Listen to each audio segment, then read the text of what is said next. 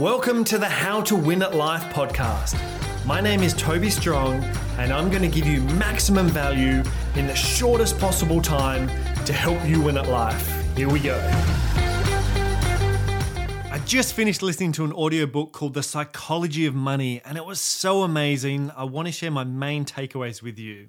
Now, quick side note on taking notes from audiobooks. When I first started listening to audiobooks, I didn't take many notes and would often finish a book and think to myself, wow, that was so interesting. I just learned so much from that. But then I would proceed to live my life no differently, and over the next few weeks and months, just forget everything that I'd heard. So over the years, I've learned to take notes, and now I usually end up with a full page of notes at the end of each book. And then I'll scan through these notes and pull out 1 to 3 things that I want to implement. Or in the case of books like this, where there isn't necessarily something to implement, but just good reminders, I have a 15-minute slot in my calendar to reread my notes from at least one book per week, so I'm keeping these learnings front of mind. The best way that I've found to take these notes is to have the notes section of my phone open while listening, and as I hear things that I want to capture, I hit the voice to text button and repeat back what I just heard, which gets dictated to text. Then when I finish the book, I move all of these notes from my phone to a Word document, which gets saved in a folder with all of my other book notes. It can get a little bit clumsy sometimes when I'm driving. I might hear something that I like and put it on pause, then pull over, then repeat that section and then add it to my notes. And sometimes I even pull over multiple times during a drive, but I feel that it's worth it to capture the most important parts of the book.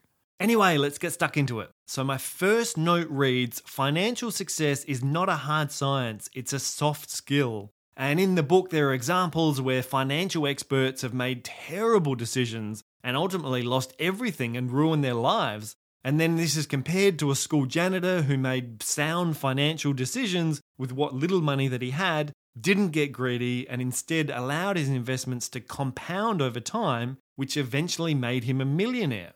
And this was a great reminder that we can't put too much trust in so-called financial experts, and that common people and school dropouts like myself can actually make better financial decisions than doctors and surgeons. We can actually be successful in managing our own money if we put the effort in and learn about it.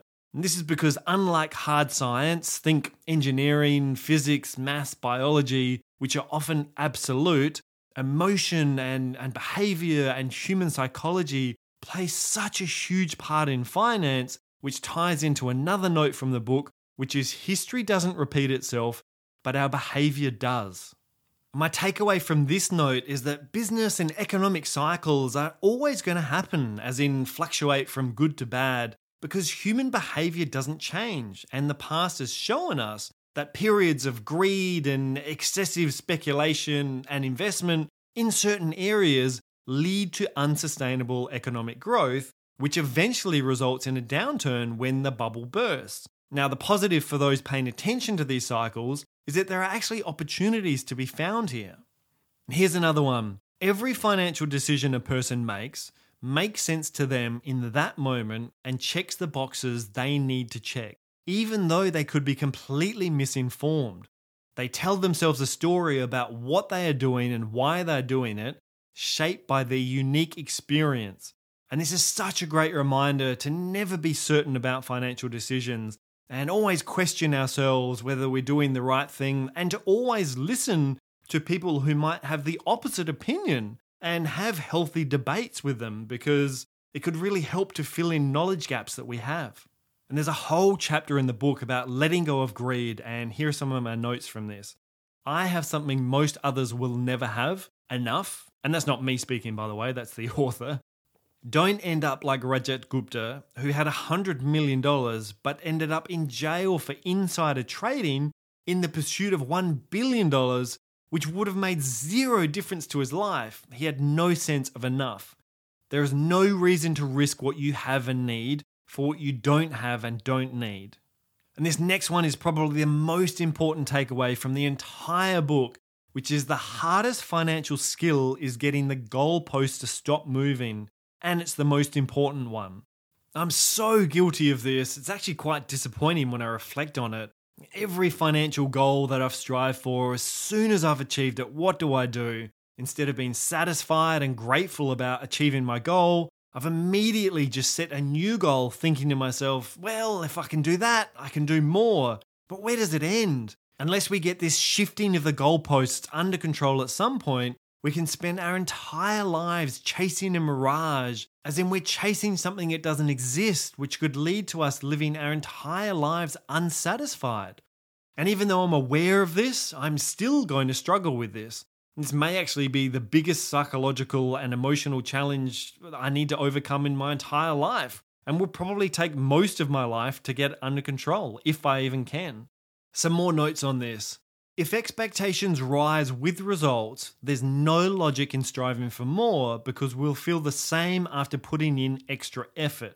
It gets dangerous when the taste of having more, as in more money, more power, more prestige, increases ambition faster than satisfaction.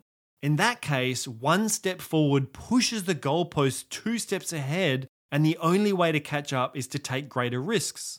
Modern capitalism is a pro at 2 things: generating wealth and generating envy. And life isn't fun without a sense of enough. Happiness is just results minus expectations. And I'm going to say that again because I think it's really, really important. Life isn't any fun without a sense of enough.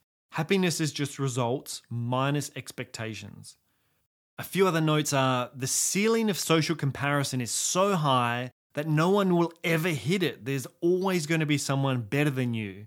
And this is a battle that can never be won. The only way to win is to not fight to begin with and to accept that you might have enough, even if it's less than those around you.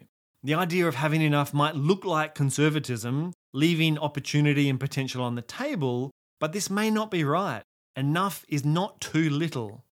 And enough is realizing that the insatiable appetite for more will push you to the point of regret.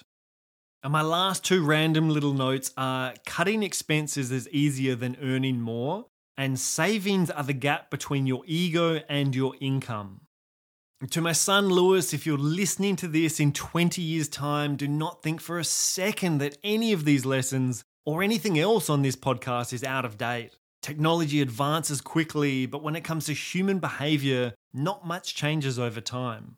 Something that's really reinforcing this for me at the moment is reading quotes from the diary of Marcus Aurelius, who lived almost 2,000 years ago, and it's as relevant now as it was back then. Human nature just doesn't change. The world changes around us, but the way that we react to things and manage our emotions and desires doesn't change much at all. So if the type of content that you hear on this podcast resonates with you, I would suggest learning more about Marcus Aurelius and Stoicism, because I think you'll really enjoy that as well.